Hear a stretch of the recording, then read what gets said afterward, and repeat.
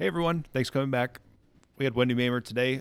Great guest today. We're going to get into her story a little bit. She did TED Talks and is going to go work for the helpline here this coming week. But Ben, how you been?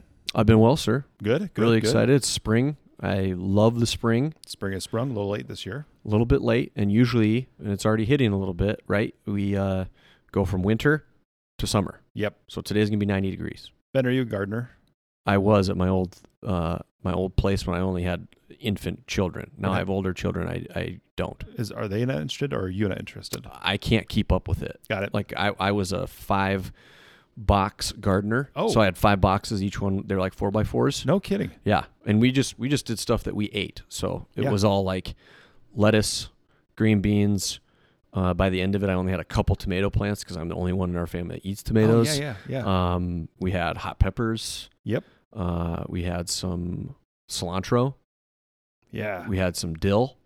So just things that we are consistently eating. And the best harvest that we had was always the different kind of lettuces, green leaf, Yes. cabbage. Like the best part about those is that they just keep growing. Yeah. Right? So you chop them down a little bit, they grow. And Yeah. we had salad in the summer, like That's good. twice a week. And it's right out of your garden. That's good. It's so good. Are you a gardener? Yeah. Well, like much smaller scale than what you were. That's probably why I didn't get burnt out of it. So we keep doing it every year. But we do have like this little 4x8 raised book garden bed. Yeah. And I have like this plastic fencing around it that I've got to replace now because I need to go metal because the rabbits. But we are getting puppies. So hopefully that will be a little bit rabbit control. If you have them outside, those bunnies will stay away because we lost our dog a couple years ago, and we are ravaged with bunnies now. So same thing though on ours. I mean, I like the hot peppers, so I try to do the bell peppers, and I can never get them to grow right. But the jalapenos, for some reason, those are the things that I can make those. You can grow those. I can grow those. That and tomatoes.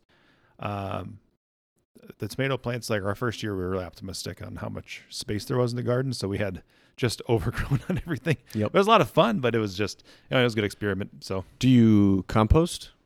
we do not compost. What do you put in your soil every spring? I don't know. My neighbor's really into it as well. Scott, he does a great job at, following, helping me out and figuring out what He goes brings there, you so. like the right stuff you should Yep. do to keep your soil. Yep. Because if you're in a box, right, like the soil you have is the soil you have. Exactly. And Scott grew up on a farm, so he'll go down and grab like a tiller and that kind of stuff. He'll bring it home. He's from Yankton area, so he's been an awesome neighbor. I'm pretty sure he's a rocket scientist. He works on satellites, but But he Or tells you he designs. works on satellites. designs satellites. But he mostly does rocket scientists. I think he's a rocket scientist. Just Hopefully really for humble. America. Pretty sure. You don't never know these days. You never know. You never know. Like if I was an enemy of the United States, I'd just be living in middle America, Yeah. pretending I was the best neighbor ever, Yep. and telling you that I work for satellites. Right. That's a really good point. So Scott, if you're listening to this, we're on to you, bro. Whew. I got some questions for Scott. We have I just want to talk briefly because even though this will already have passed when we do this episode, we've got a very exciting couples party coming up this weekend. So excited. about I this. stole this from a previous guest, Mr. Matt Birch, where he brought in like 5 or 6 couples that know the host couple, but maybe don't necessarily know each other intimately. And so we have 4 other couples coming to our house. One is Ryan and Pam Cons, and there's the theme. And the theme this year is ask your 10-year-old self what you would be when you grow up. So this will have already passed. Do you want to tell the people what you you go dressed up first. as? Yeah. You go first. Okay, I'll go first. So when I was 10, I loved going to the supermarket with my mom. Yeah. And my favorite thing was to watch because there's a difference, a talented bagger. Yep. A person that bags your groceries. Yes. When they're talented and they know what they're doing, Yes. right? Double bagging like milk or double bagging like if you buy some pickles and some of the heavy jar stuff, you're double bagging that. You're putting the right stuff with the right stuff, Right. like cereal and chips go together, like just so that when you get home, you're just taking the whole bag and you're just art. putting it away very easily, and you're not using a bajillion bags.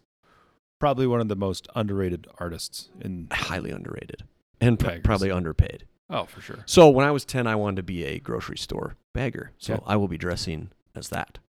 So I was going to go a couple different directions. I was going to do the first, like when I was 10, I was convinced that I was going to be the first 4-sport professional athlete. So I Mhm. was going to come in a mixture of hockey, football, baseball, and basketball equipment.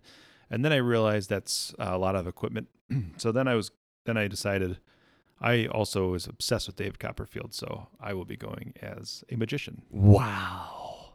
Are you Yeah. bringing any tricks? Yeah.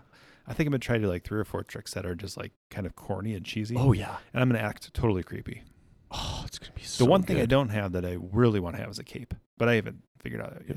If you jumped to, well, I can't assume like Savers has a cape. I think you'd That's have a to good point. order it by now. Yeah, Amazon's pretty quick. I do have Amazon Prime. Yeah. Maybe, I'm sure they have capes. I'm sure they have capes. I mean, I have a cape. It's a child cape. It's not black, though. But I think it's all red. Well, that probably work. I might be talking to you about that later. Okay.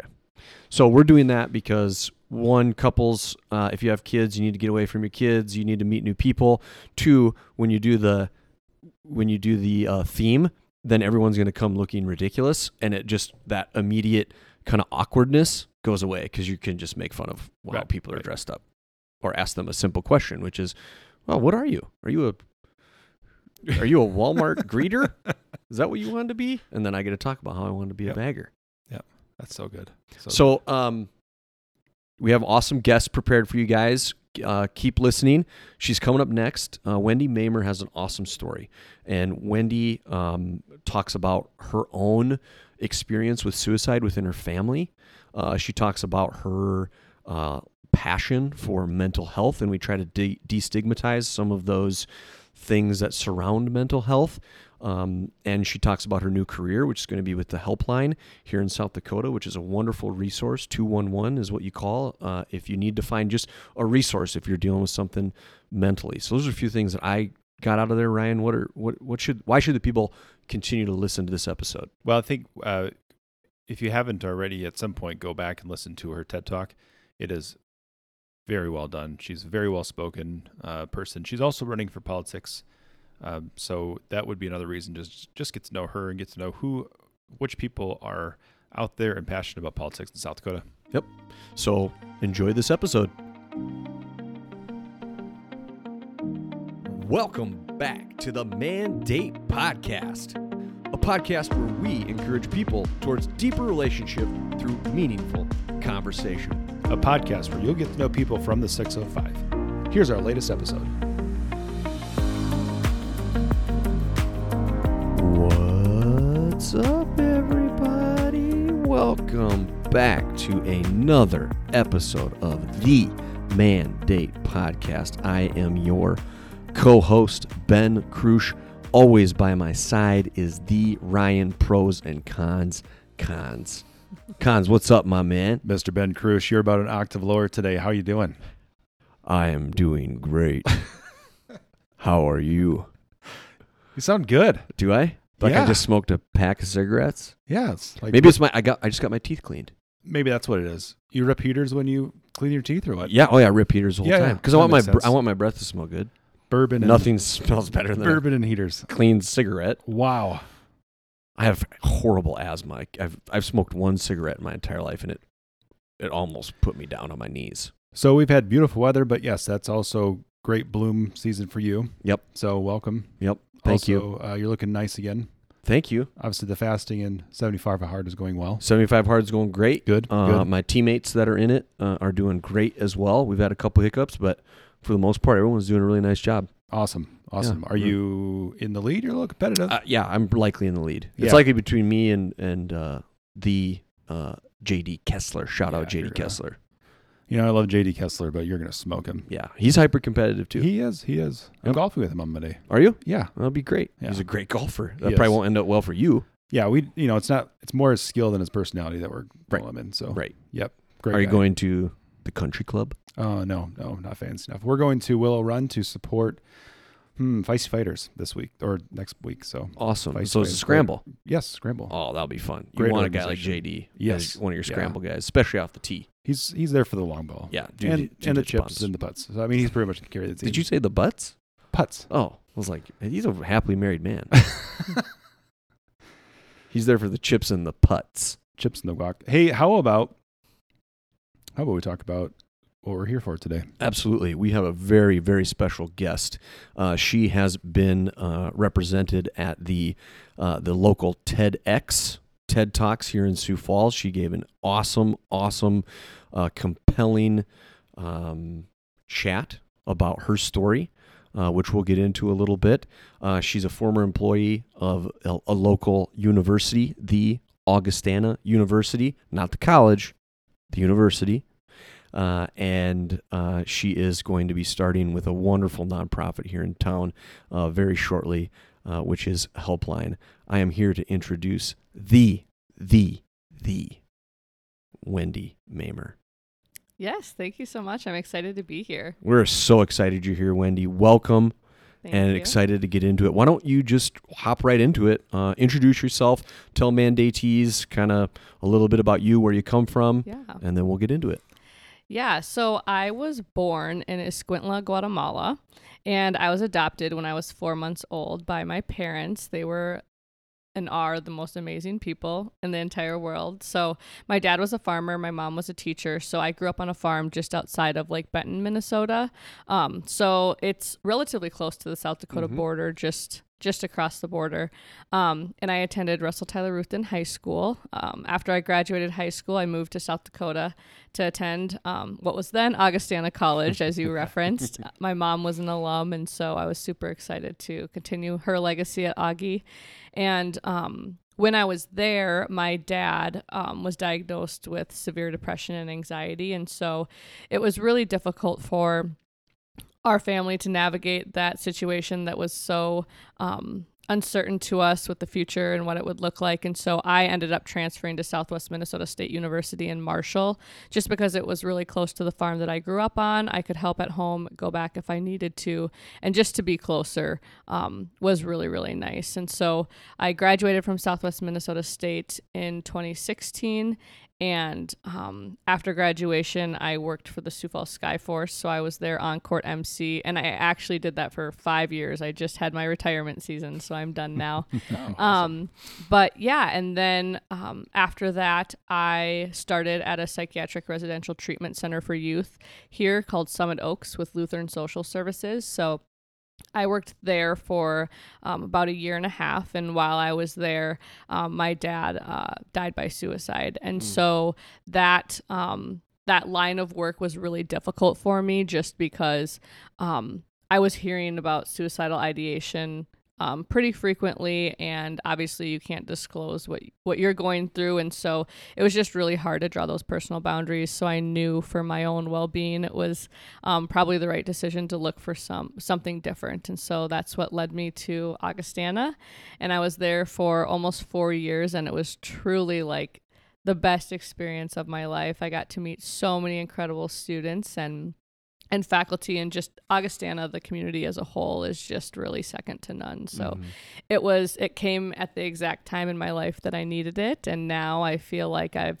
gotten to a place where I can really go back to leaning into the mental health advocacy and suicide prevention work. So I'll be joining the Helpline on Monday as as a support counselor, but it'll be facilitating and leading their Survivor of Suicide Loss program.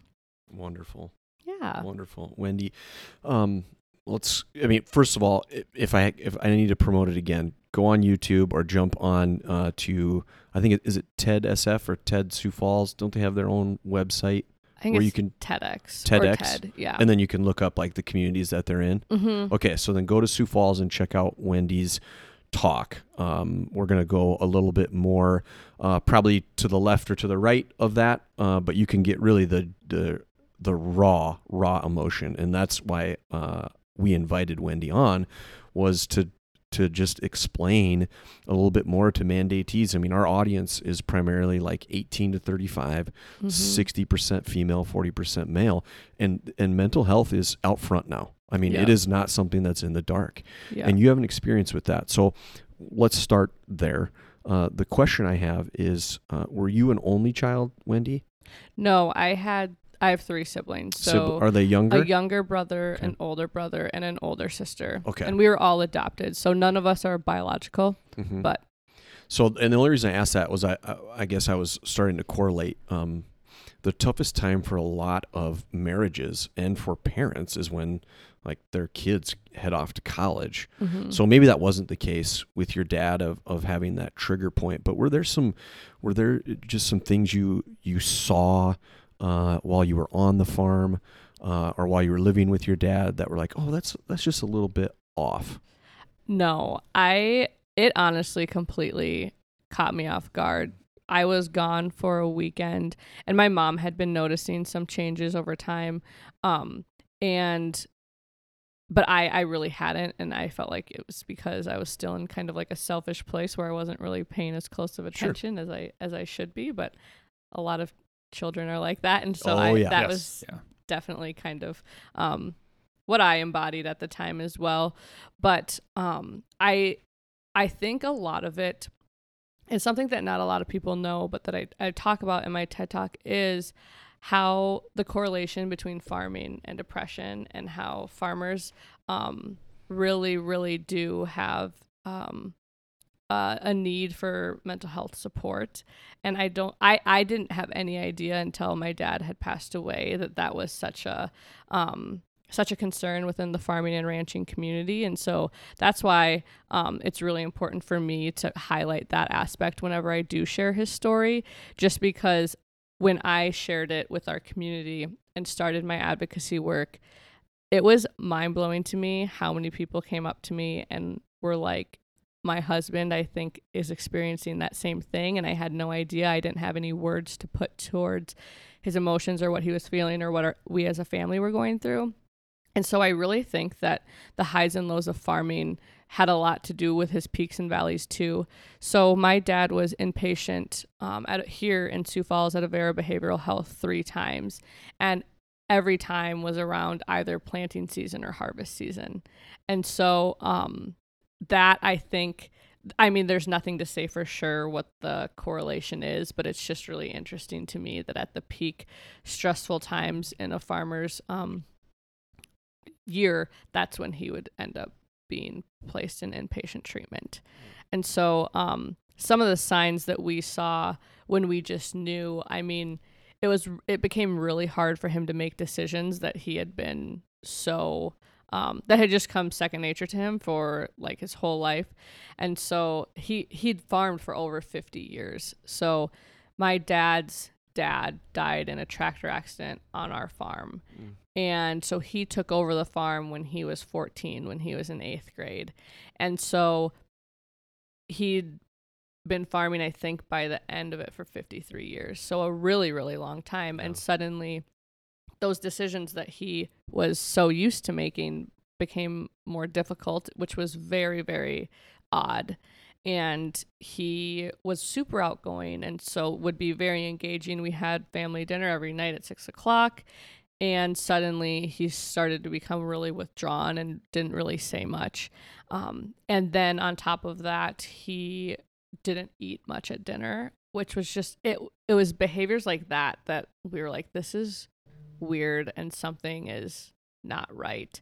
And then it got to the point where he would just pace back and forth up and down the halls of our house. And it was just, you could tell something was really hurting him, but you just didn't know what. And we just didn't know what to do. So yeah, I think with where we live, anybody who's listening to this probably has some connection to a farm or knows somebody who's been in farming, and so I think that's a really interesting perspective of it. And the other thing that you speak about in your TED Talk is just the isolation that he kind of went through. And I think that you look back the last few years, there's many people that can identify with that isolation piece of it. So so as far as that goes, was he always isolated, or was it recent, or how did that work or play into it? Yeah, no, my dad was very active in our community. He was very active in our church. He was on our local lumber company board. He was on a wind energy board. So he was very involved and was known to be incredibly outgoing and would talk to anyone. And so when our family started noticing these changes, and it progressed pretty quickly, we brought him into our local clinic, and that's where he got the initial diagnosis of anxiety. And then he ended up going inpatient in Marshall, Minnesota for a little bit, but wasn't making any progress. And so once it reached the point of, okay, my dad is obviously not at home right now anymore, like that he was getting treatment, it became a little bit difficult to know how much to share because we were trying to respect his privacy. Yeah. Yep. We didn't know what the future looked like, but also planting season was, or no, harvest. It was harvest. Harvest season was right on the cusp, and we knew if he was still in the hospital, we were going to need to rely on other people to help us. And so we were trying, it was this delicate balance of, will he be out of the hospital in time? If he is, will he be able to harvest his own crop? Are we going to need to have some people help us? What's that going to look like? And so we were that was just really tricky. And that's when the isolation started, was when people didn't really know because we weren't incredibly open about what we were going through. I mean, mental illness, when this was all going on, so this was about 2013. Yeah, 2013. We have made so much progress in the last 9 years that was such a concept that people were really uncomfortable with. Mm-hmm. Yeah. And I think that's what led to the isolation, because people didn't necessarily know how to talk to him. They didn't want to hurt him. Yeah. And it was just really uncomfortable. And because it was so taboo, and it wasn't necessarily the other people's, our community members' fault. It was the fault of the stigma that we've placed on mental health and mental illness for so long. And so that's, I think, where the isolation came in, of people didn't know how to talk to him, if they should talk to him. They didn't know how he was doing. And then you have the stigma of being crazy and insane with being in a behavioral health facility. And so there was a lot of things that we were trying to combat at one time, along with us not really knowing what's going on. So we didn't know what to share with other people. It was just a lot. And so that's when the isolation, I think, started a little bit. But then farming, the career of farming in general, is just isolating too. And so I wonder sometimes if that's maybe what led to some of those things, because you're in a tractor for hours and hours and hours a day. And so I think that plays a little bit of a part into that social isolation that just comes with farming.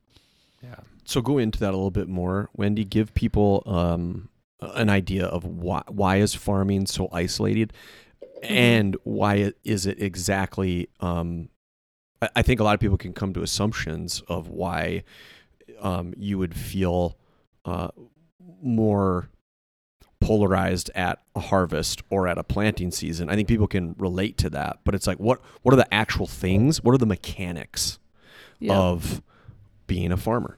Yeah.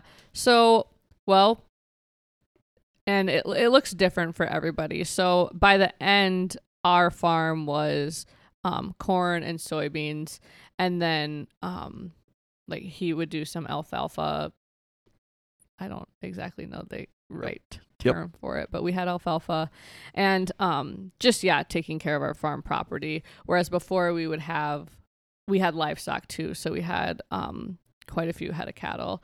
And so it looks different depending on what your specific situation looks like. So, I mean, when we did have livestock, it was you wake up early, feed them, you have to feed them at night. So like even vacations are really hard, because if you want to go on a family vacation, you have to have someone do that all for you. But you wake up early, you're out there by yourself. I mean, you have the livestock out there, but making sure that they're getting fed, would come in, say bye to us, and he would wake us up and like help us in the mornings a little bit, but then we'd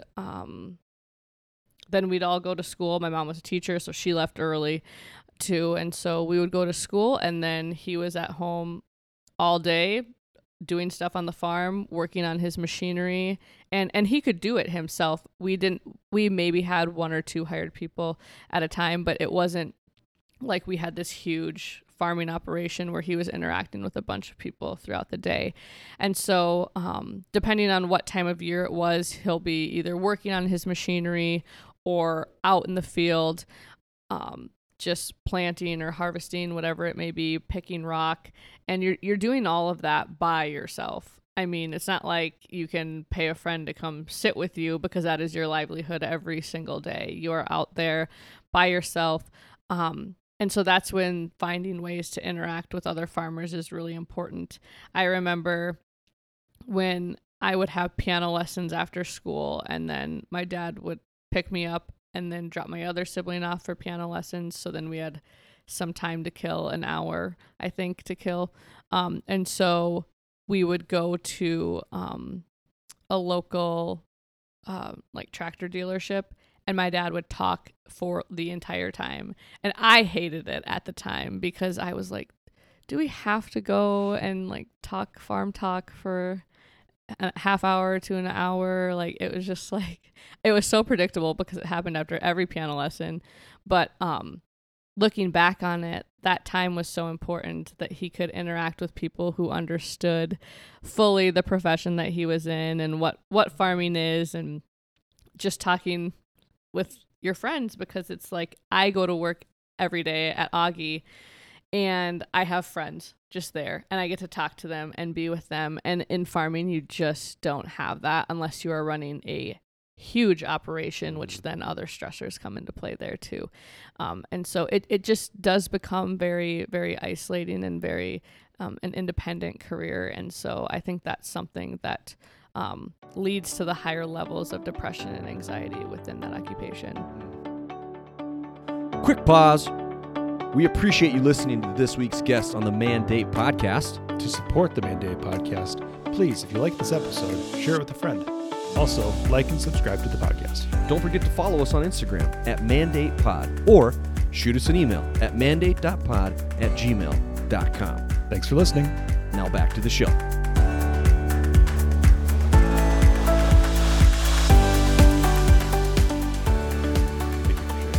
No question.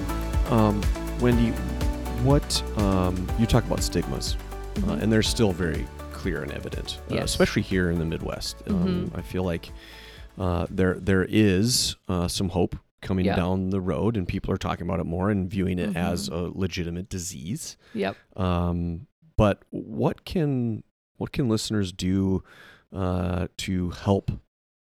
What's the word? Unstigmatize? Destigmatize? Destigmatize. Let's yeah, do that. Probably. Destigmatize mental health.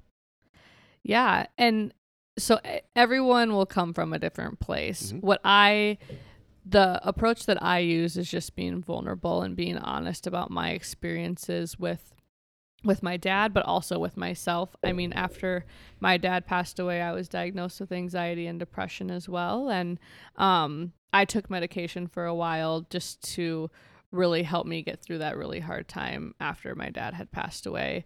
But it looks different for everybody. And I think one easy place that we can start at is just paying attention to the language that we use. It doesn't require you to share your story or share your feelings. It just requires you to pay a little bit more attention to the words that you're using. I think sometimes when people are trying to say that they're nervous for something, they're like, oh, I'm really anxious right now. And it's like, anxiety is a diagnosable illness in the DSM-5. And so anxiousness and anxiety, like, that is a disorder.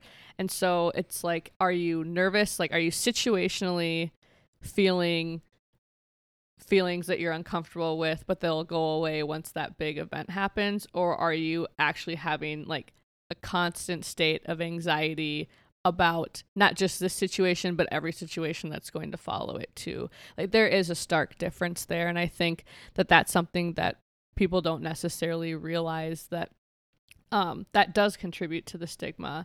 And then when talking about sadness and depression, like, there's a stark difference between being sad and being depressed as well. And so I think that's a starting place for people who don't necessarily know where to start, is just like thinking of the language that you're using and just being aware that every person around you is going through something, and it's so cliche, but is going through something that you just have no idea. And so that's, I think, been my biggest revelation after my dad passed away. It's like people were shocked when my dad died by suicide. You would have never guessed that. He was a very successful farmer, very nice, has 4 kids. My mom and him were married for over 30 years. And so it's just kind of like unexpected. You would just never assume that that's how someone's life would end when they have all of that. And so after my dad passed away, I remember there was a card, and in there it said, like, I just, like, for me, looking at your family, you were always the perfect family. And that was the biggest point for me, where I was like, literally no family is perfect. Mm-hmm. And everyone is going through something, and it's just people aren't so open about it. And so I think just realizing that, like, before you're judging someone's behavior or looking at a houseless person on the side of the street, it's like there's a lot of factors that led to that happening that honestly you might even have some similarities with if you took the time to ask the questions and get to know the person. And so I think instead of judging or assuming, like, just don't do that. It sounds so simple, but it is really hard. But I think that's been one of my biggest lessons that I've learned following my dad's death is just that, like, there's a lot of similarities between you and the person standing next to you wherever you are. Mm-hmm. And so not judging them by their worst, and just, I think giving them the opportunity to tell their own story versus you writing a narrative that might fit a few behaviors that you see within the person. Well, and even through your TED Talk and the way that you talk about your dad today, it's just, you speak with him so glowingly and so beautifully. And Thank it's so you. neat to remember him in who he really was and not for the disease. I mean, we don't remember people for any disease they have. We remember them who they are. So it's beautiful how you bring that out in him. So Yeah, thank you. And that's, I think, always one of my favorite compliments to receive is that I just want them to know that he was a human. Like, he was a person, and he was a person that's similar to probably a lot of people that someone knows, and so it can really happen to anyone at any time. And my dad's diagnosis or diagnoses came when he was 63 years old. Wow. And so, but Ben, as you said, it is such a problem. Mental health, mental illness, suicide is the number 1 leading cause of death for 11 to 19-year-olds in the state of South Dakota. It's the number 2 leading cause of death for 20 to 29-year-olds in the state of South Dakota. And so for the listeners, like you said, of Mandate, it's a huge concern, and it's something that we should really be making a priority within our state to figure out how we can better support the mental health infrastructure. So you brought up a couple of the triggers specifically for your dad, and you made a great point that everyone's going to be a little bit different. Like, there's some things looking back now, you're like, oh, that was a symptom. And so we likely have someone in our life or some other, like more than one person that's dealing with someone that has some of these triggers. What can we do to support and to get them to talk more about themselves and be vulnerable and get them to a place where they can be like, I need help? Because I feel like that's one of the hardest questions in the human race to say yourself. Like, I could say to you, Wendy, you need help, right? That may be easier. I think it's still very difficult for us to call other people out, but I think the most difficult thing is to say, I need help. Yeah. How can we get people? What questions do we need to be asking? How do we get in front of those people and get them to a point where they can say to themselves, okay, I do need help? Yeah. So it's a big question that I probably don't necessarily have the exact answer to. Well, and I can give you a little time, Wendy, to think about it, because I'll tell you my story. So you think about it while I tell a little bit about myself. My mom has severe anxiety and depression. My sister has high anxiety, and I always would try to eliminate that stigma, right? Yeah. And be like, oh, I don't have that. Mm-hmm. And even if I do, I always qualm it in the gym. I work out, Oh, and that's yeah. my anxiety medication. Mm-hmm. Well, then I got into a job that was highly, highly stressful, and it was so triggering for me when you said that there are just times where you're anxious about everything, right? Mm-hmm. Not just that specific issue, not that Yeah. big thing. You're anxious about. So I was bringing that stuff home. So I was Mhm. very anxious about my children. I was anxious about like the decisions my wife was making, and it became fully enveloped. Mhm. And my mom and sister were always like, "Hey, I feel like you got a little bit of anxiety. Have you ever thought about medication?" Mhm. Yeah, I've thought about medication. I do it in the gym. That's my medication. Yeah. And not until I got on an anxiety medication, went in and took the Mhm. the very baseline test, and my family practice doctor was like, "Yeah, dude, like you need to take this. Like Yeah. your serotonin levels are not good, and it's not getting to your brain. You're not Mhm. happy."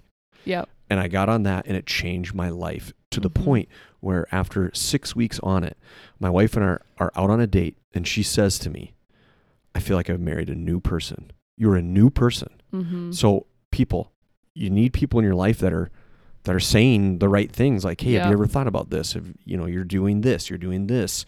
Maybe you should go Yeah. see someone." And then being open to taking that criticism Mhm. too. Yeah. Okay. So I think I have my answer Got it. now.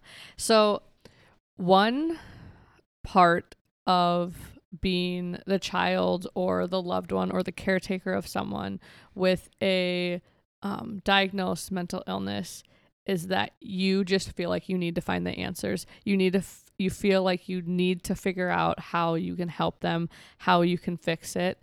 And I think I didn't learn this until after my dad passed away, but that was never my job.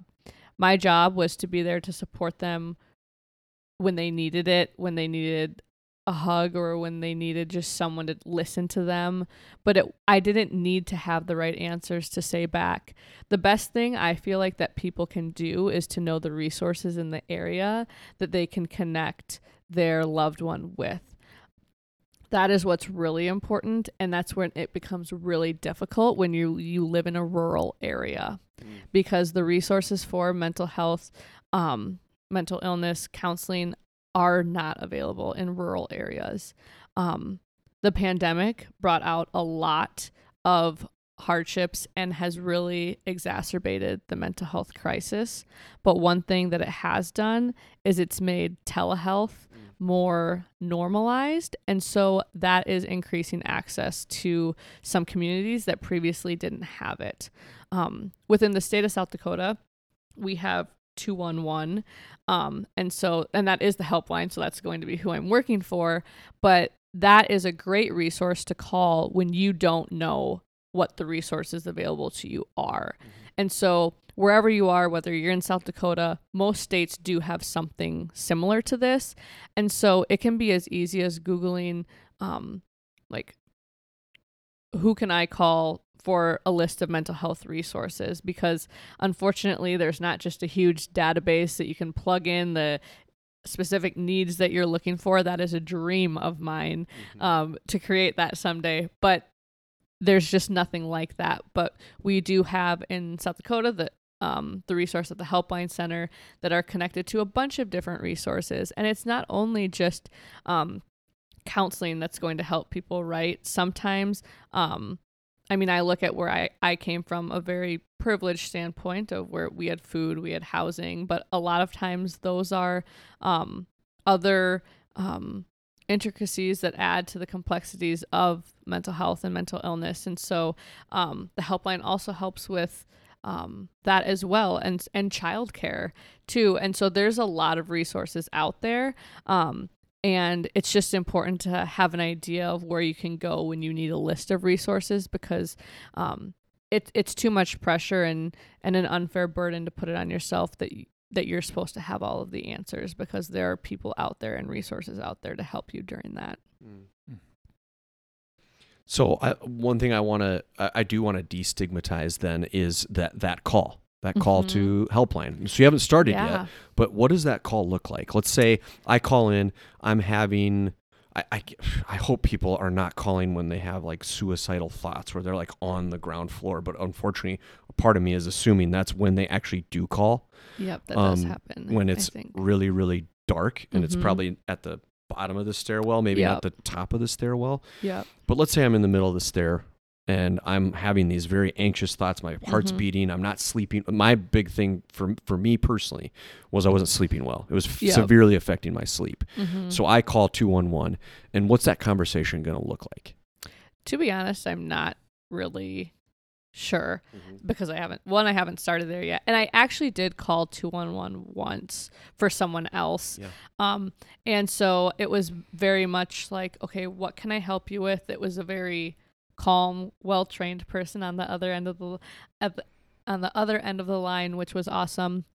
But they'll basically just kind of assess where you're at, whether it's like an emergency situation or not, and then talk about what your options are and give you a list. And it's really, really helpful. And it's something that I honestly wish I would have done sooner.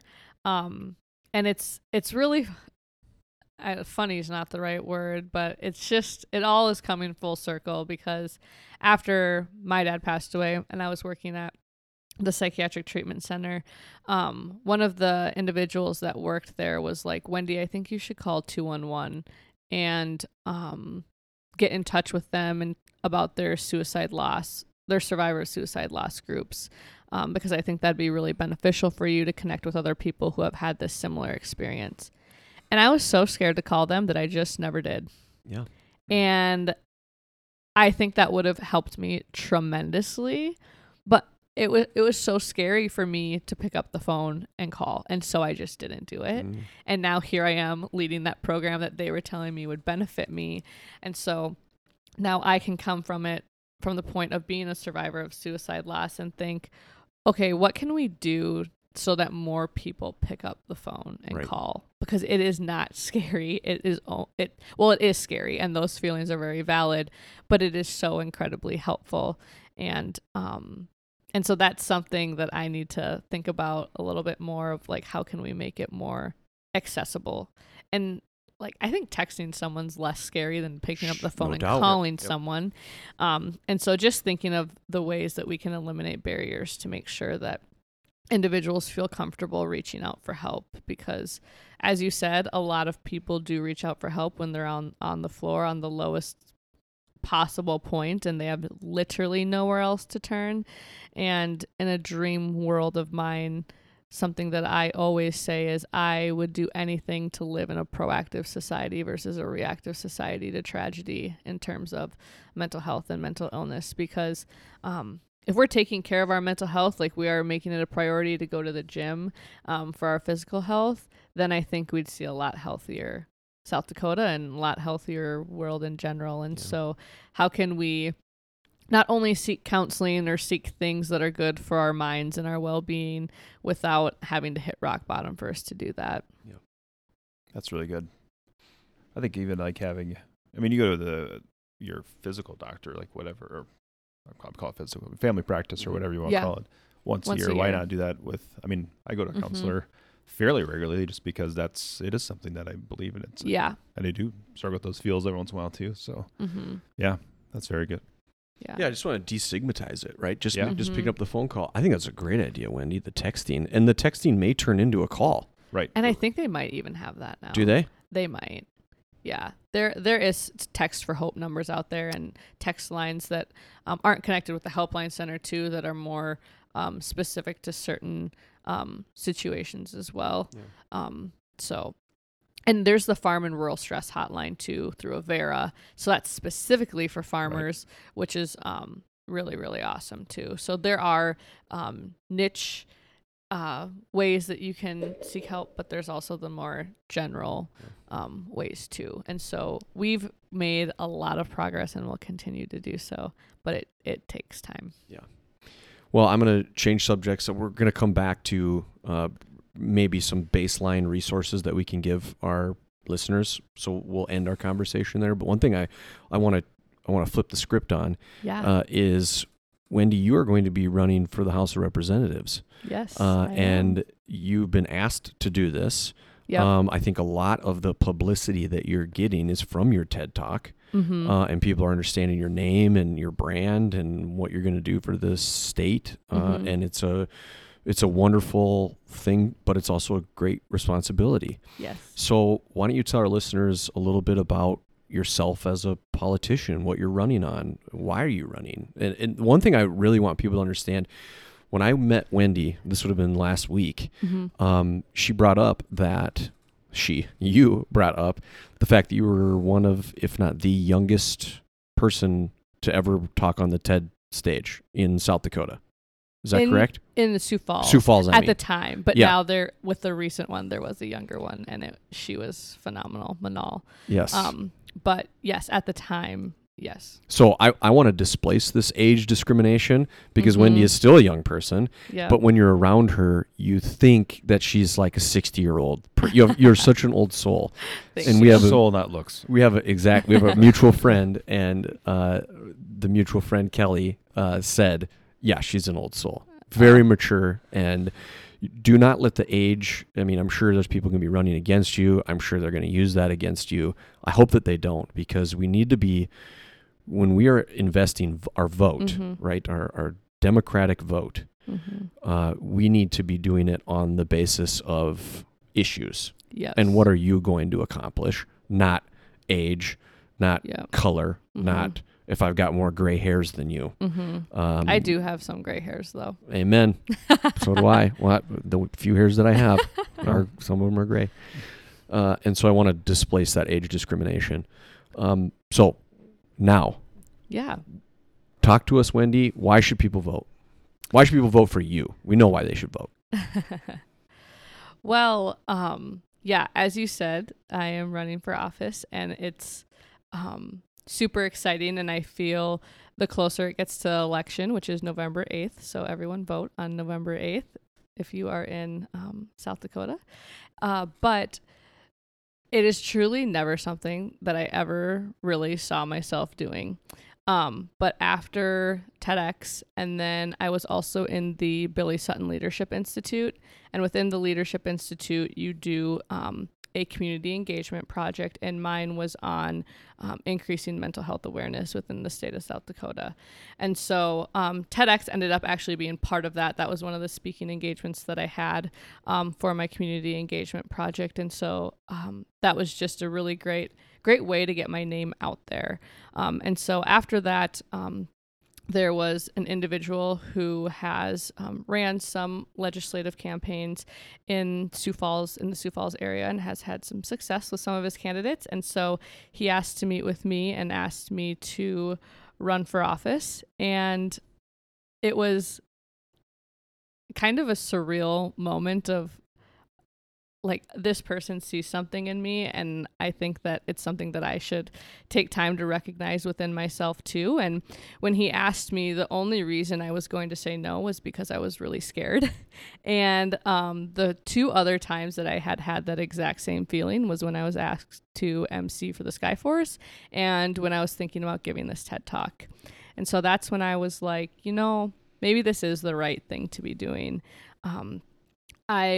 I really struggled with being involved in politics, even, I would say, probably when I moved back to Sioux Falls in 2016, just because the word politics has such a divisive connotation with it. And that is, I am not a divisive person. I try to be someone who brings people together. And so when I started becoming more engaged and getting invited to legislative coffee sessions and focusing on what's happening at legislative sessions in Pierre, that's when I realized that politics is really putting your passions into policy to create a better South Dakota for people that you care about.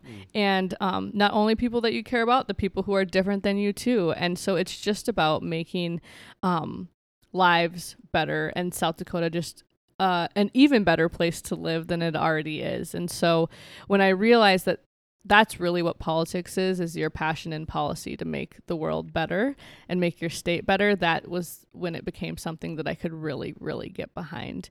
And so my passions are mental health and education, and I thoroughly believe that when you invest in both education and mental health, that you'll see a greater economic impact within your community, within your state.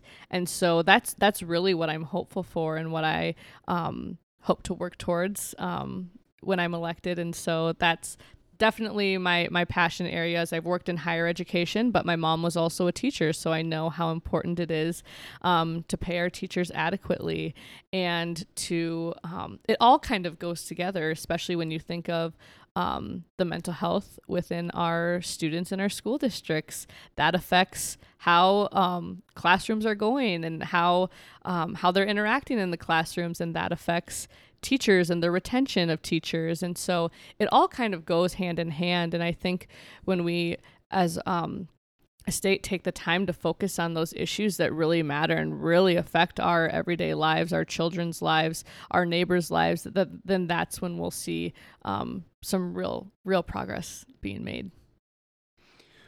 Wendy, you are a fascinating human being. Thank you. And we are honored that you would grace us with your presence and your voice for Mandate. Thank you. You're a very promising candidate. And please go out and vote November 8th. You'll hear a lot more from Wendy as that time gets a little bit closer. Yep. But if you have a vote, make sure that you go out and do that. Mm-hmm. That is your right as an American citizen. But we here at Mandate feel like it is also your responsibility. Yes. So please go out. Please go out and vote. All right, Wendy. So we are nearing the end of our time. We talked a lot about mental health. Mm-hmm. There is, without question, someone listening to this episode right now Mm-hmm. that either themselves or someone very close to them is dealing with something. Yep. And there are a bajillion different resources out there for them. There's just not a great place to find those. Yep. And so where are the first 3 places that you're going to direct people to so that they can just get in touch with someone that can help them? Yeah. So like I said, South Dakota has the helpline, which will connect you with a lot of different resources. And if you dial 211, you'll be connected with someone who works at the helpline who can help you find those resources. And I've actually been asked by people from other states as well, like where they can go. And so I've found that there are helplines within other states too. So I would just Google whether or not the state you live in has a helpline center that can connect you with the specific resources that you're looking for. Otherwise, if someone's in a place where they're really struggling and they really don't know that they're even capable of looking that up, finding someone that you trust and that loves you, that will be willing to help you find those resources. So I would first see if there's a helpline within your state or your area. And then I would, if that isn't an option, connect with someone that you really trust and ask them to help you find resources, because they are out there. And then third, and this should actually be first, if you're in a place where you are suicidal or you're contemplating suicide, the Suicide Prevention Lifeline is 1-800-273-8255. And so that is 24/7, available all of the time. And soon here in July, 988 will now be the mental health crisis number for equivalent to a 911. Wow. And so 988 in July will become a nationwide resource. And so it's not quite here yet, can't get here fast enough, but that will be coming soon as well. So utilizing that resource will be great. Very, very cool. One thing that Wendy talks about in her TED Talk, or the main thing she talks about in herself, is her dad. And her dad was a human being. And the one thing that really gives me hope and makes me smile and it reminds me that humanity is a wonderful place, is that when other humans are in crisis, you think that you're isolated, but all these people are going to rally around you. So it may be hard to tell someone, yeah, but there there are so many people around you in your life, in your social world, or in your family that care deeply about you, and you may think in your brain that they're going to not receive that news well. Mm-hmm. But I guarantee they are going to receive that news, and all they want to do is help. Mm-hmm. That's like baseline for humans, is when people are in crisis, we step up. Mm-hmm. And we definitely do that here in South Dakota. And it's something I'm really, really proud of Yeah. here in the Midwest and in South Dakota, is the way we rally around communities Mm-hmm. and how we rally around people when they Yeah. are in crisis. So please, if you take nothing from this, Wendy's number 2 of what you should do if you or your friend is struggling with something is have the courage, have a moment of Mhm. courage to tell that Mm-hmm. what you're struggling with someone, because we want to help. And if you notice behaviors in someone that are changing, ask how you can support them. Yep. Or just do it. Yeah, more do. Yep. Do Right? it. Mm-hmm. Yeah, we learned that from Megan Rolag, who had a daughter pass away Mm-hmm. at birth, and she's like, just do things. Just Yeah. don't ask to do things. Yep. Just do them. It's Yep. way more helpful to just Mhm. do. So start acting, people. Yep. Start doing. Start having some emotional intelligence and get in line with that, so that you can understand what people are going through. Yeah. And so just go do. Mm-hmm. Wendy, this has been really special. Really Yes. thankful that you're here. I'm glad to be here. It was a great conversation. Great. Wendy, thank you so much. I appreciate just getting to know you and hearing more about your story. So Yeah. We're going to affect some lives Yes. here on the Mandate podcast. I love it. We'll see you next time on Mandate. Mandate does not exist without your continued support or the fact that you, KPP, keep pressing play. Another great episode of the Mandate podcast is behind us, but here's something you can look forward to. check out next week's podcast. Also, like and subscribe. If you like this episode, please share it with a friend. Find us on Instagram at MandatePod, or send us an email, mandate.pod@gmail.com. Who knows? We might reference your email or call you out in episode. You can find us on Patreon at patreon.com/MandatePod. There's 3 easy ways to support monthly basis, and all of the funds go right back into this podcast. KPP. Keep pressing play. See you next time on Mandate.